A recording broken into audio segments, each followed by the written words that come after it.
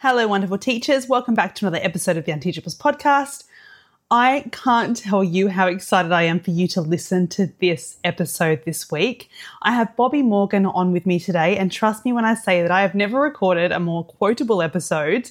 He just dropped so many incredible insights that I was jotting madly down as he was talking, and it was a freaking privilege to share space with him on the podcast.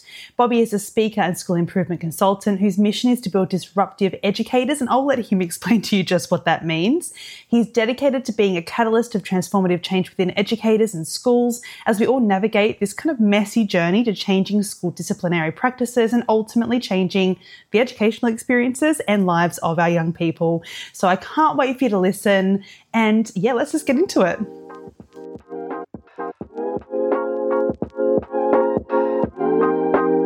Welcome to the Unteachables podcast. I'm Claire English, a passionate secondary teacher and leader turned teacher mentor and author, and I'm on a mission to transform classroom management and teacher support in schools. It doesn't feel that long ago that I was completely overwhelmed and out of my depth with behaviour, trying to swim rather than sink.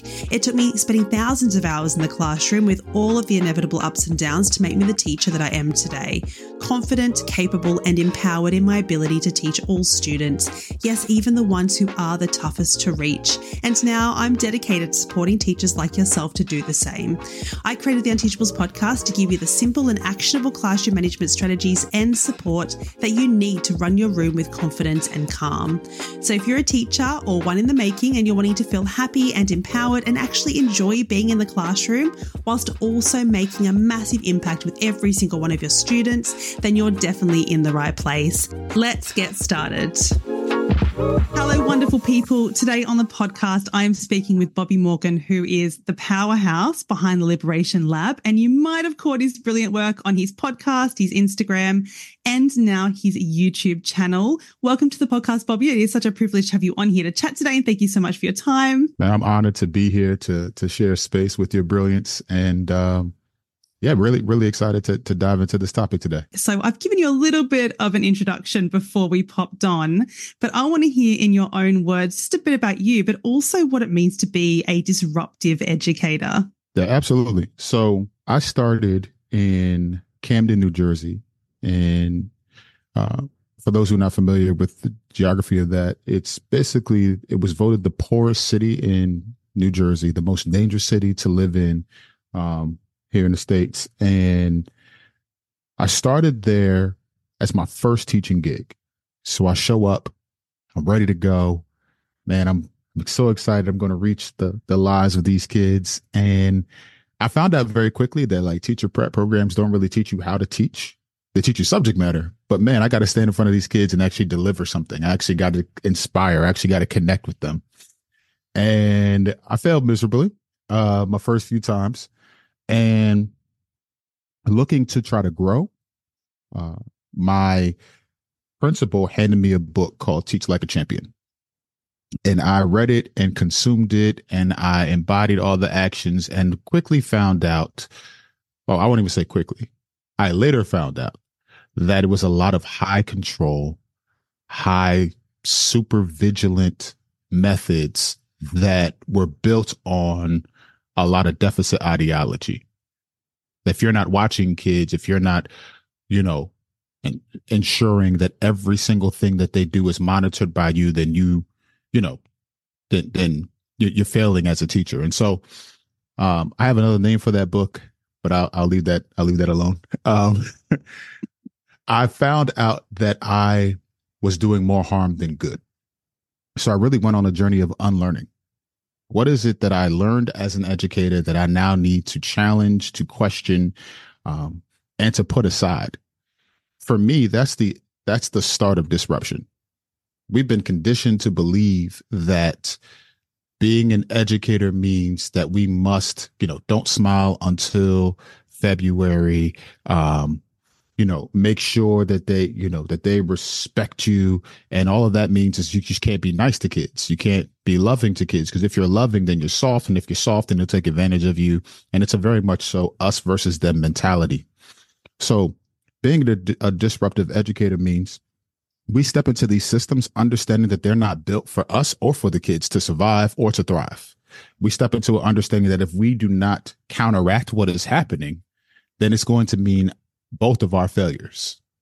And so we do that, at least on my side, we do that through culturally responsive teaching, social justice education, and restorative practices, because I believe if we do those three things, a lot of the other stuff will take care of itself. If we're truly being culturally responsive, then we combat the deficit ideology that we have about our kids.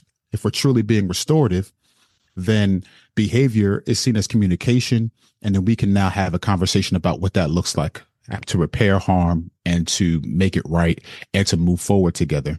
And if we're truly empowering kids with social justice education, then learning doesn't stop in the classroom. It takes place outside of the classroom. And now it takes a life of its own. And kids understand that what you're doing in the classroom has a major impact for what they do in the real world. It's so exciting listening to you talk, because I think there's something very beautiful about being face to face with somebody who reflects back all of your own values about education. And I think we come across so much resistance about a punitive approach, so much resistance. And I think what you've also just said is we get into the profession and we have had no experiences of actually classroom managing. We've had no support around that. And so we fall back on these practices, and I call them our inherited classroom management because it's what we've experienced ourselves in the classroom. It's what we've it's been kind of society has constructed that around us. So we fall back on that. And there's such a pushback on moving away from punitive discipline. Why is it failing our young people and schools? And how would you define punitive discipline? Yeah. I remember being my sixth grade year, sitting down with a teacher. My sixth grade teacher wrote on my fourth marking period report card that I did not belong in the gifted and talented program at my school. She wrote that because there was a lot of behavior challenges that were happening in my sixth grade year. I was dealing with my parents. My mom was going through a divorce. There was just a lot going on, and I had a lot of anger, and didn't have anywhere to constructively deal with that. So in that class, I got in trouble because I broke the rule.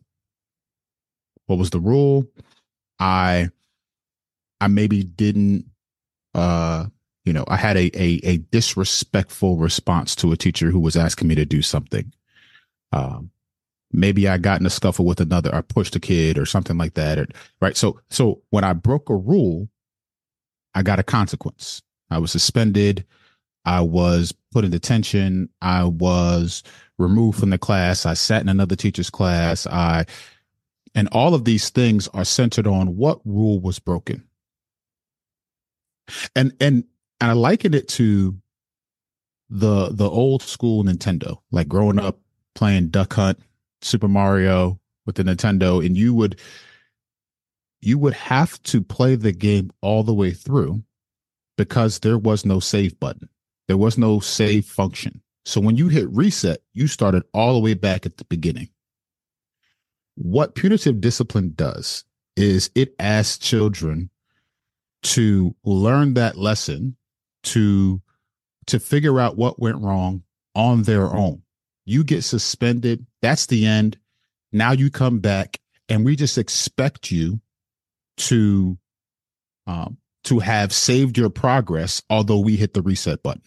It doesn't work because we know, developmentally speaking, kids don't work that way. They don't. There is nothing. I don't think adults don't even work that way, which is like the mind-boggling thing. You don't just give somebody a consequence and then they learn from their actions. You have to work alongside them. So it's not what rule was broken. It's what was the harm and who was harmed and what are their needs and what does it look like to repair that? So now, instead of having this adversarial relationship between the offender and the principal, where we brush aside those who were offended, Now we include those folks in the process of what it looks like to restore. The person who has done the harm comes face to face with the person that they've harmed and has to hear how that has affected that person. They have to now own up to and see the extent of their actions. And one thing that I know about kids is kids are self-centered. They just are. Mm-hmm. There are a lot of adults that are self-centered, quiet as that's kept. But what does it look like for us to now broaden the aperture, if you will, widen the aperture and now see a greater picture of what harm looks like, so kids can understand that when you said that thing because you were mad and all you were thinking about was you, it harmed so many others in the process. And now we have to do something about that. It calls them in. It makes them an active participant in the process of restoration. Does it mean that consequences aren't there? No, consequences are absolutely still there. But the consequences now have meaning because you've brought in the person that has done the harm. You've brought in the person that's been offended. And now we can reimagine what restoration, what repair looks like moving forward. What is really funny is that when people are advocating to keep a punitive approach, they speak a lot about accountability. How is that young person going to be accountable for their actions if we don't give them a detention, if we don't give them a suspension, if we don't isolate them, all of those things that are quite punitive, where the opposite is true? There is no true accountability without the process that you've just discussed. Because if you want young people to be accountable for their actions, they need to go through a process of listening to who was harmed, thinking about what's been done and how they can make that right. And the process of like a restorative approach, it is so heavily hinged on strong accountability from the person who is doing the harming, whatever context that might be in. So it just boggles the mind how the argument against a restorative approach is that students need to be accountable for their actions, because it's just the opposite, isn't it? Absolutely. I find that people who have big objections to restorative models, restorative approaches, they have a caricature in their mind that kids just gonna get away with everything, and they get a snack from the principal's office and they get sent back to class, and that's just it. The problem with this is that when we're truly being restorative, and here's the part that I think so many schools miss, they don't do the work of actually building community before they institute a restorative model. It's harder to harm what you care about. So if we're truly being restorative, then we have community building circles where we actually get face to face with folks, right? And we're understanding our commonalities, our differences. We're understanding what makes us tick. We're understanding our classroom, our school mission, vision, commitments. We're building that thing together. So when we build it together, now I care about it. And now that I've done harm, I can, as the leader, right, as a school leader, I can now go back to that student and say, this is what you said you wanted. You said you wanted to be a part of a school community that does X, Y, and Z, that you can belong to, that you care about. And we're seeking to build that here. Do you see that? More times than not, the student will see it. And if they do see it, then they're going to work to repair it because now they care about it. What we've asked students to do is to care about something that does not look out for them.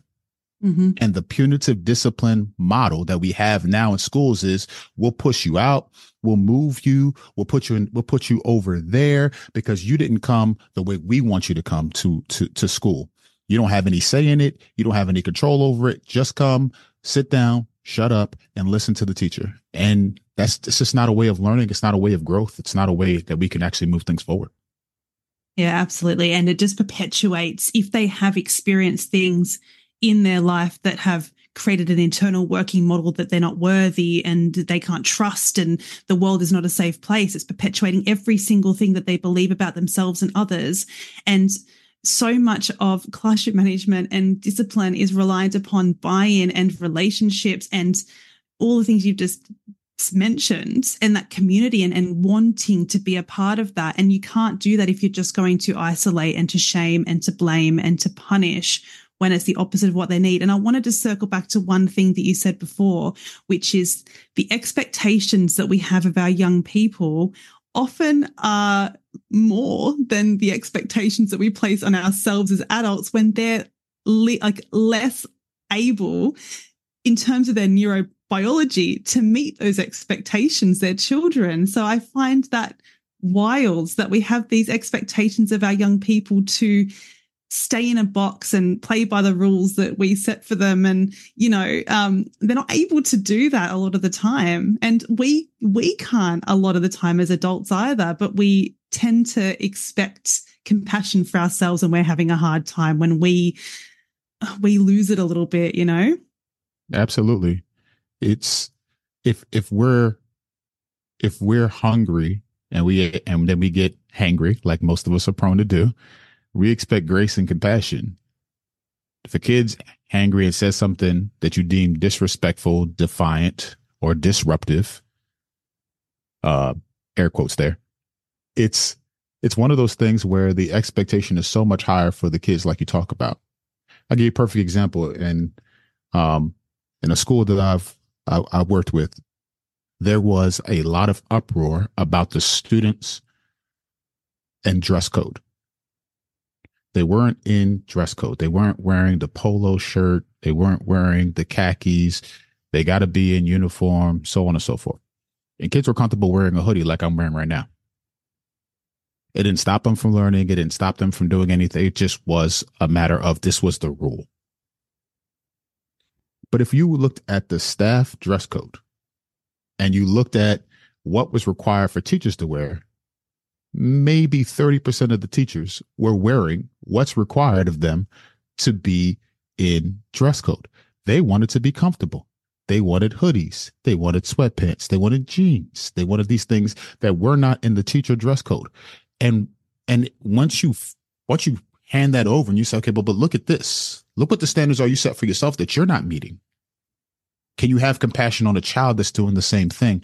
Now it begins to unravel a little bit. You get to see folks actually come face to face with the fact that, oh, wait a minute, maybe my expectations are a little bit different for the kids than they are for myself. I think if teachers who are looking to make an impact, they've really got to start with themselves. What is it that I am bringing to the table, that I believe, that I am going to hold myself to, versus what am I going to hold these students to? It really speaks to a deficit ideology that we have about students, what they're capable of, what they can aspire to, and how they must show up in order to be recipients of the knowledge we're trying to give them. And how are we expecting students to respect us as the adults if we aren't modeling the same things that we're expecting from them? I mean, in my early career, the amount of times I would walk into my classroom and I'd be so dysregulated from whatever was happening in my own life. And it took me a long time to kind of be able to, as an adult, to regulate and to be mature in a space and show up for the students in the way that I needed to. If I had students speak to me in the way that I spoke to them in my early career, it would have been totally different, and I had to do a lot of reflection on the way that I showed up. And it took a lot of, I felt really guilty for the way that I did that. But I think educators, to be able to move forward and to adopt a different approach to our young people, it will take a bit of reflection, but it is so crucial. And what you were saying about, you weren't fitting in with the rules, so you were pushed out in a sense. Like I was a gifted and talented student. I don't really like the label, to be honest with you, but that was me in primary school. Then I got into secondary school, and I speak about it in my book, actually, and all of a sudden things at home went really south. My mum had really severe mental health issues. My dad treated me like I was the next girl in line. So I was the housekeeper, and I had so much going on at home. And all of a sudden I went from being a student who was really engaged in my learning to one that didn't give a crap. I didn't care. You don't care about me. I don't care about this.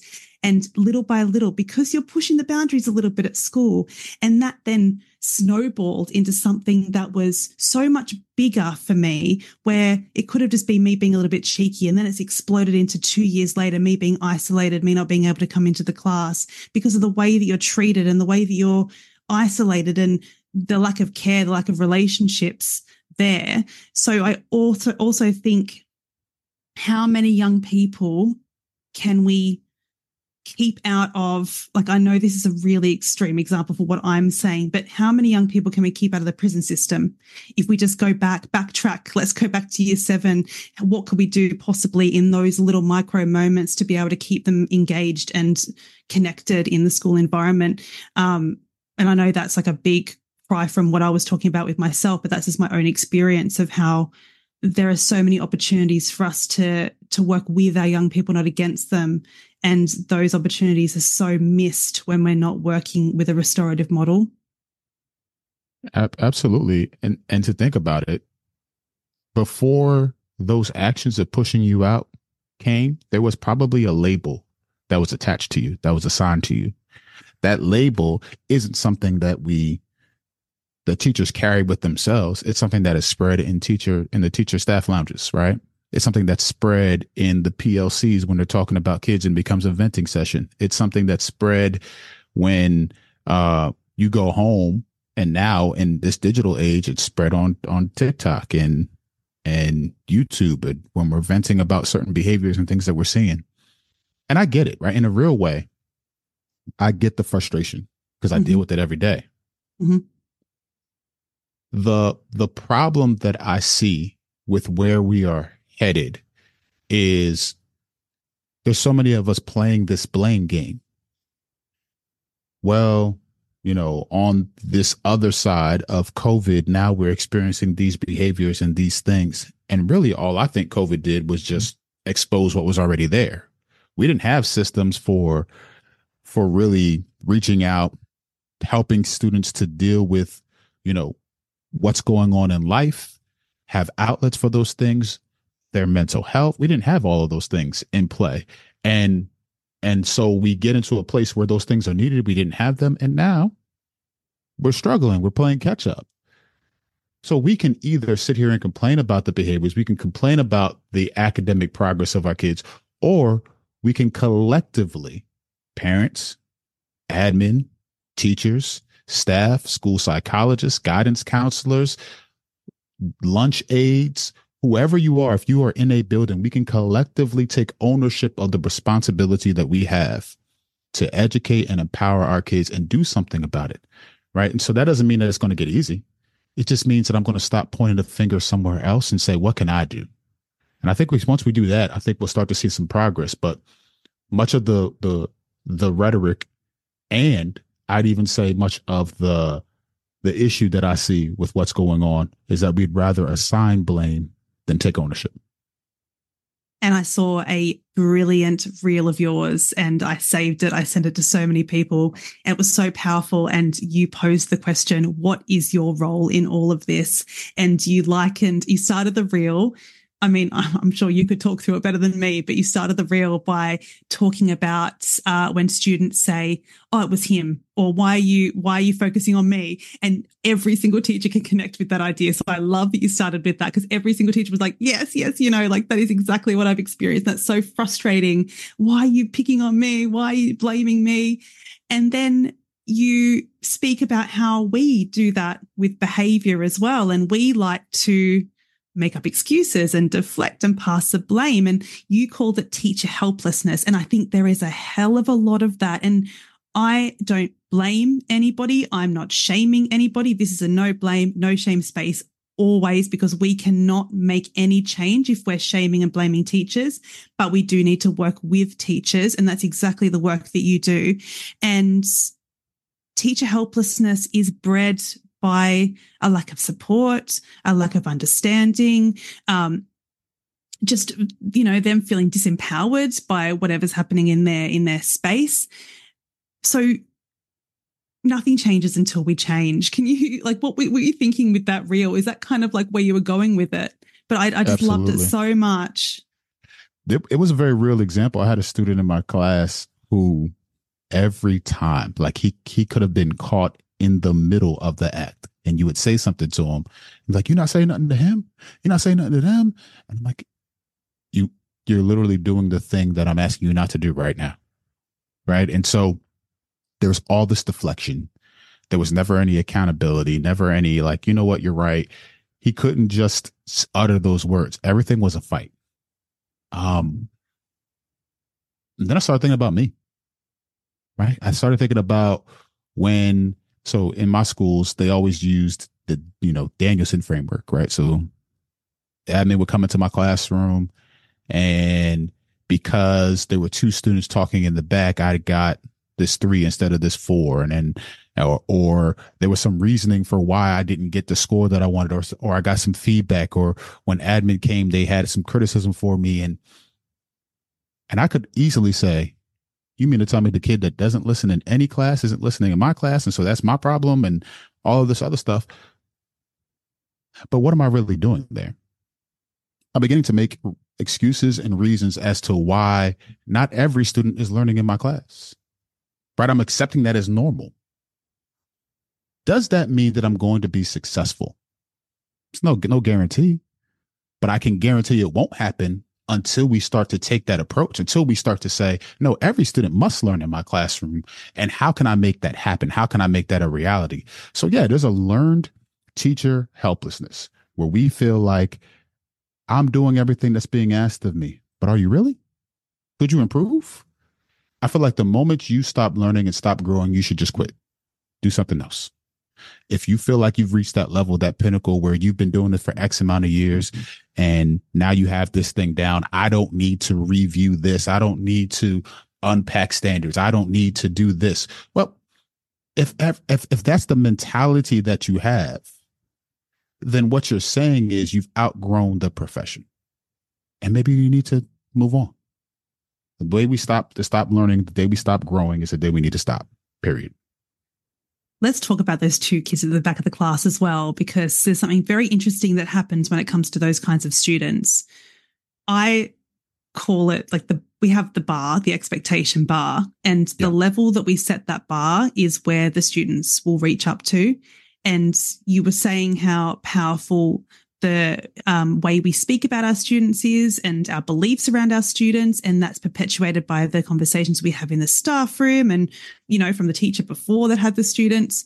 If those young people walk into our class and we have this preconceived idea that they're not going to work anyway and they don't work in any class and that why would they work in my class, we're already setting them up to fail because we've set the bar low. They know that. And what is that communicating to the people, like the young people in our room? Those 2 students at the back of the room are thinking, we might think, oh, great, they can just have a great old time and talk. They don't care. What they're actually thinking without realizing it is I'm not worthy of being taught. They don't care if I learn. That's exactly what those 2 students at the back of the room will be thinking. So I think when it comes to us putting up our hands and going, not my problem because I don't care about their learning anyway, there's a lot that needs to be reflected on when it comes to those particular kind of beliefs that we hold as teachers. And I completely agree with you that I don't know everything. Like, I think that's why I speak to people like yourself and have you on the podcast or talk to anybody else. There's so much power in us saying, I don't know it all. And I think we constantly need to reflect and we constantly need to do better. Absolutely. Humility is I think a missing ingredient, if you will, in a lot of our educational practice. A lot of our educational, what I'm going to say, malpractice comes from the fact that we feel like we know it all, or that our approach isn't working, that something's wrong with the child. Perhaps, just maybe, something's wrong with the system, something's wrong with the program, something's wrong with the approach. And this is why, going back to what we were talking about earlier, like the focus must be to create the conditions from which students can grow. My grandfather, he was, I was raised primarily by my grandparents, and my grandfather was like a stickler for certain things. Like on Saturdays, he would wake me up early, like just these ungodly hours. And we would go out and work on the yard. One day he wanted to plant a garden, and it was on the side of the house. I remember like it was yesterday.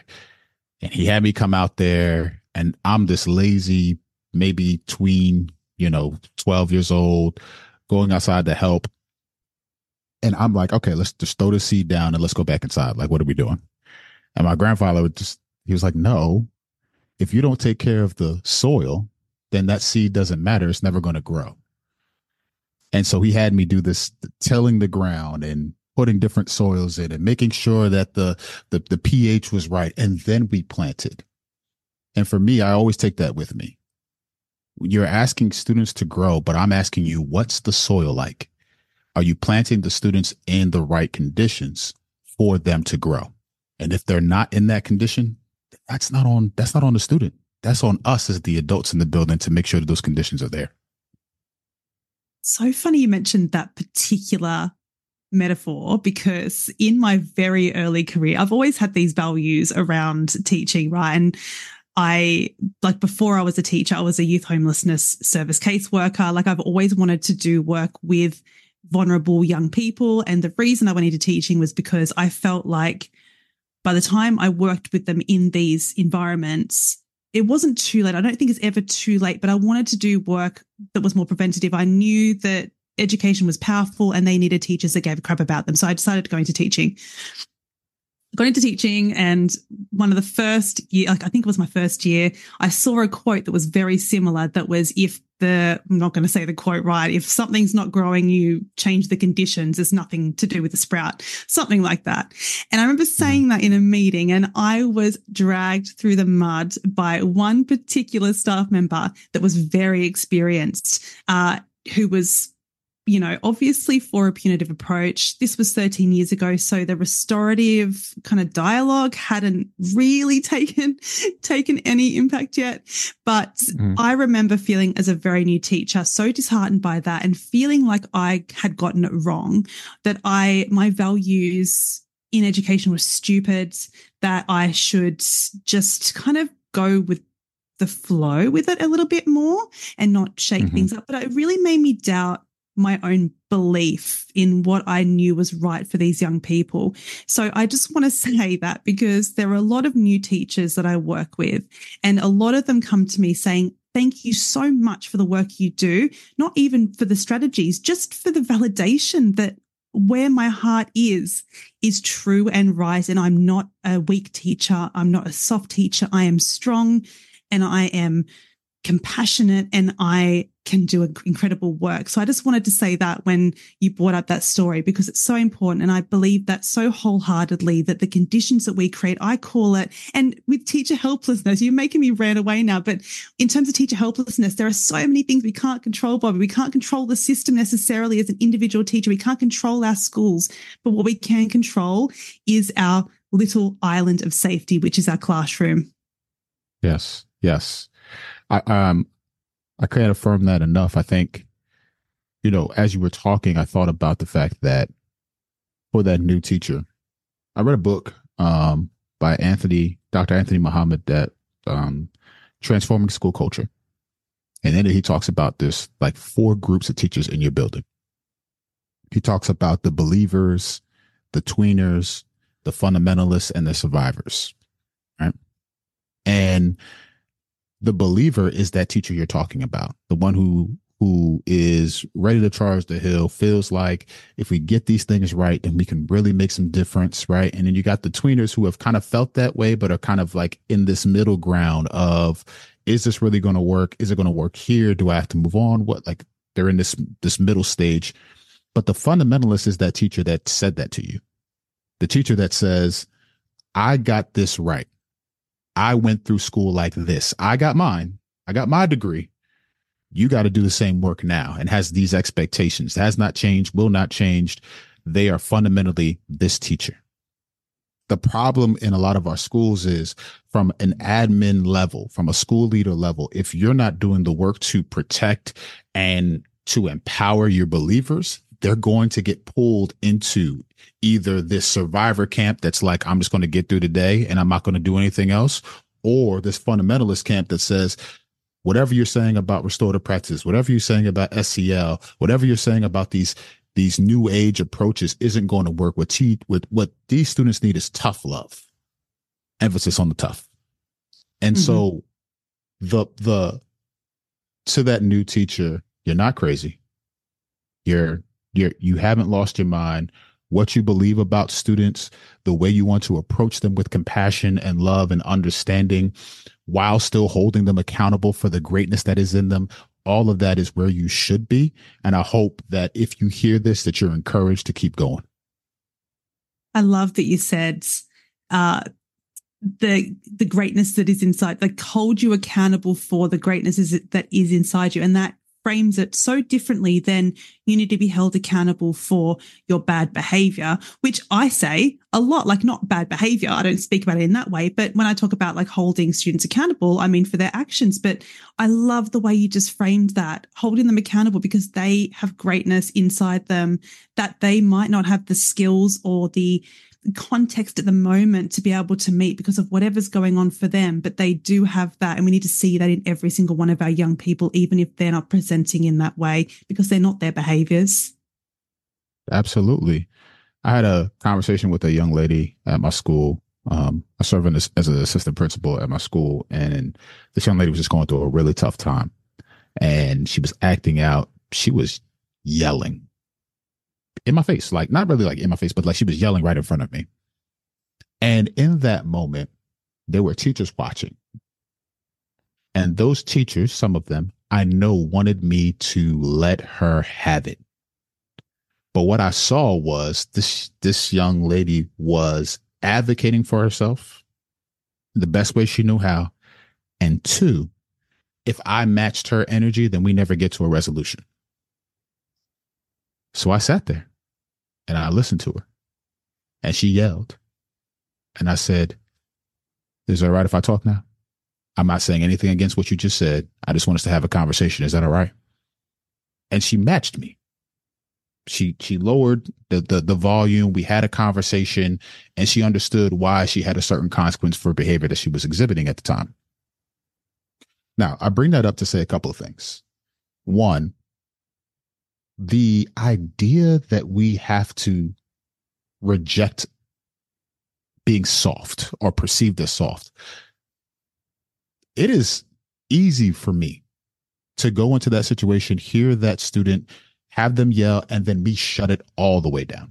Mm-hmm. Matter of fact, I know that about myself. Like in the reflection area of me really looking in the mirror and knowing what kind of teacher I am, if you want to go there, I'm going to crack 500 jokes. I'm going to I will win that battle. And knowing that about myself, I have to decide beforehand who I will be in that moment.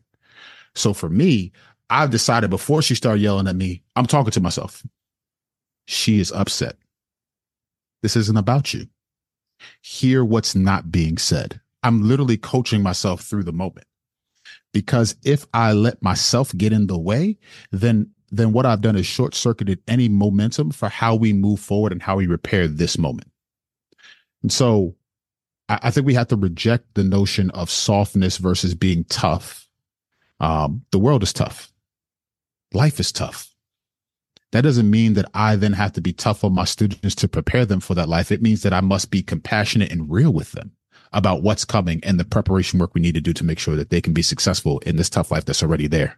They know it's tough. They walk in with it. That's the invisible backpack, right? They're carrying in all of these things. And if we're not cognizant of that, and if we're not compassionate with it, then we will add to the weight that they already are carrying. And that's what's happening in our schools now. Yeah, and they'll take that backpack and they'll leave anyway. Like, well, you know, like they're not going to stay around for that kids vote with their feet, and they're not going to be in that class doing what you need them to be doing. Absolutely. Oh my goodness. It's just, it's so crucial what you said about coaching yourself through the moment, because we are human beings at the end of the day. And being a human being in a position where you are face to face with another human being, regardless of who that person is, whether it's a partner, a family member, a student, when you are having abuse hurled your way, when you've got things that are coming your way, you need to be very prepared to co-regulate with that young person, to be able to tell yourself that it's not something that you know what, sometimes it is what you're doing. And I think teachers need to I don't like that don't take it personally thing, because, and I've done a podcast episode about actually, because you should be taking it personally sometimes. It's not always about you, but you have a very big responsibility to make sure it's not about you as well. That part. But yeah, coaching yourself through that moment. And in my pregnancy at school, because I work with really kind of volatile and really challenging young boys, I had a very hard time coaching myself through those moments. And I had a lot of moments I'm not proud of in the school because I would explode. I'm not going to blame my hormones. I'm going to blame the fact that I was trying to keep myself safe, and I'm a human being. And I think it's really important for us to recognize that, but always knowing that there's going to be a really tough job going into these interactions of being able to regulate. So we are in the position to co-regulate with our young people and hold space for them, and then be able to do the work after that, because we can't do the work if we're going to match, as you said, match that energy. Absolutely. Absolutely. And it's incumbent upon us to do that, right? Like, we have to remember that kids deserve that. Mm-hmm. They deserve our best. And if we go into it with the labels, with the deficit ideology, with these punitive approaches that assume the worst of students, then they're never going to get our best. They're going to get this manufactured version of ourselves that looks at them as the enemy, and we're going to win the battle. It doesn't have to be that way. So if teachers are listening and they want to go into their classrooms tomorrow, into their little islands of safety, and just do one thing differently to live a more restorative approach in their practice, what would you suggest they do? Where do they start? Yeah, so I'm always going to advocate to start with self. I'm always going to advocate for that teacher to begin to reflect on their own schooling experience, and what values they took away from that and are maybe now bringing into the classroom, because we don't stop being ourselves once we get into the classroom doors, right? And I think restorative practices, restorative models in schools fail because we try to do, like, if you've ever seen the halftime show at a sports event with the person who's spinning plates on the stick, and they run around and they're spinning all the plates, and we're trying to do all the things, but you have to run frantically around to try to keep everything up. And then sooner or later, it's all going to come crashing down because we're doing all of this at one time. So my advice would be just to start with restorative language. That's it. Restorative language is going to be the very first step. Before you get to community building, before you get to any community circles, just shift your language. So instead of, what's wrong with you, or what were you thinking? Right. And again, tone matters. It becomes something where we're not lined up across each other, and now I'm coming at you for what you did. I stand beside you and say, okay, what happened just now? What was going on? How can I support you through this? Because here's the expectation, right? We're not going to shy away from the expectation. The expectation is that you do X, Y, and Z. Is there something that I didn't do to support you? Is there something that is, that I didn't see in the process that maybe affected you? Help me understand, right? Once we do that, it doesn't mean that they don't still get a consequence. It doesn't mean that they don't still have to repair harm. It doesn't mean that they might not, in some cases, be suspended. But it does mean that now they're not seeing you as the issue, or at least you've given them the opportunity not to see you as the issue, but we're standing shoulder to shoulder, looking at the obstacle and saying, I believe you can get through this obstacle, whatever it is that's in your mind, whatever it is that's in your heart. But how can I support you to do that? And we're still going to fix what went wrong here, but help me understand how that happened. If we could shift just our language, I think it'll do so much in the process that come after that. So moving away from blame, shame, and empowerment, support, and accountability, I think is the biggest shift. The language that we use is absolutely everything. And every single thing that we say to our young people, whether it's about their behavior, whether it's about their learning, it's either a connecting or disconnecting thing to say. And the more connecting that we can be, the better. We can immediately disconnect with a young person for a very long time. And I've made the mistake many times in my career just by saying something in the heat of the moment, which is why the inner work is important, and then really focusing on what we say. And I love that example as well. And it is the tone. It's our body language. It's the way we're standing. Are we standing over them, looking down at them? Yep. Are we sitting beside them? Are we coming at them as a threat that's going to increase their stress response? Are we, helping them to de-escalate in the moment? Everything that we do comes from our language and how we communicate what we're trying to communicate. I just want to say really quickly, I think that there was a situation where a young man looked just, young, Black male in my class. He was charismatic, funny. Everybody knew it, but he had an aversion to math. I was a math teacher. And so he would deflect to humor because he didn't feel like he could do it. And so he was like kind of like the class clown. And one day it got to be a bit much because we were doing something that was a little bit more difficult. I sent him into the hallway to have a conversation. I was raised in a military family. My grandfather, shake your hand firmly, look me in the eyes. Yes, sir. No, sir. That was how you showed respect. When I go out there to talk to him, he's not looking me in my eyes automatically because of the way I've been conditioned. And I'm seeing this as disrespect. To him, though, it was shame. It was guilt. I don't want to look at the person who I respect, who I love outside of this moment, because I know that I harmed them. I know that I hurt them. I know that I didn't do what I was supposed to do. Our conversation doesn't go well because I immediately labeled what he was doing as disrespect before just seeing him as an individual and understanding where he was coming from. I had to circle back, apologize, own my mistake, and then we could work through it together. I think that there is a problem in our education system when we expect children to show up on our terms instead of allowing them to show up and then meet them where they are. And so I think that's the heart of what you're getting at there too as well. And I just wanted to share that because I think sometimes people look at folks like you and I who are trying to encourage others to do these things and say, man, you got it all together. Absolutely not. I mess up all the time. But I hope that you would join me as we continue to mess up together, right? Fall forward, get up, and keep moving. And when we talk about, repairing harm, the most effective way we can do that is by modeling it ourselves. If you can go to a student and say, I'm really sorry for the way that I spoke to you this morning because I was having a bad morning and what your behaviors, they were really I struggled with that. Like it really triggered me in that moment. And I'm really sorry for the way that I responded. I shouldn't have spoken to you like that. My gosh, there is no more powerful thing than being able to apologize to a student for your responses, for the way you spoke to them, modeling everything that we expect from them. Also having compassion for ourselves as human beings. Bobby, honestly, it has been so brilliant talking to you.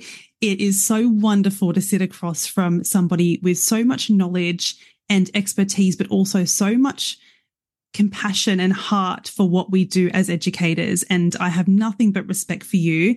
I encourage every single one of you who is listening to follow along. I follow Bobby on everything that he does, and I strongly suggest you do the same thing. Where can all of my listeners find you? Yeah, so you can find me YouTube and Instagram. It's at liberation.lab on both platforms. You can find me there. I am, at the time of this recording, it's MLK Day. I'm doing a live with some really fantastic educators talking about, is the dream dead? Is MLK's dream dead? And how do we check education's pulse? So I'll be doing that periodically. You'll see that at least once a month, going live with some really phenomenal people. And then in addition, later on in February, about the middle of February, I'm going to be doing a workshop on what it really means to be culturally responsive. I think the word gets thrown around a lot and people see these examples and sometimes they don't know what to do with it. And so we're going to break it down. We're going to talk about it and make it really actionable for folks. And so be on the lookout for that. More information will be coming out real soon. But just really excited to serve educators and really to, like we said, build disruptive educators who understand that if we don't do something different, the default mode is going to destroy us all. And so we got to disrupt.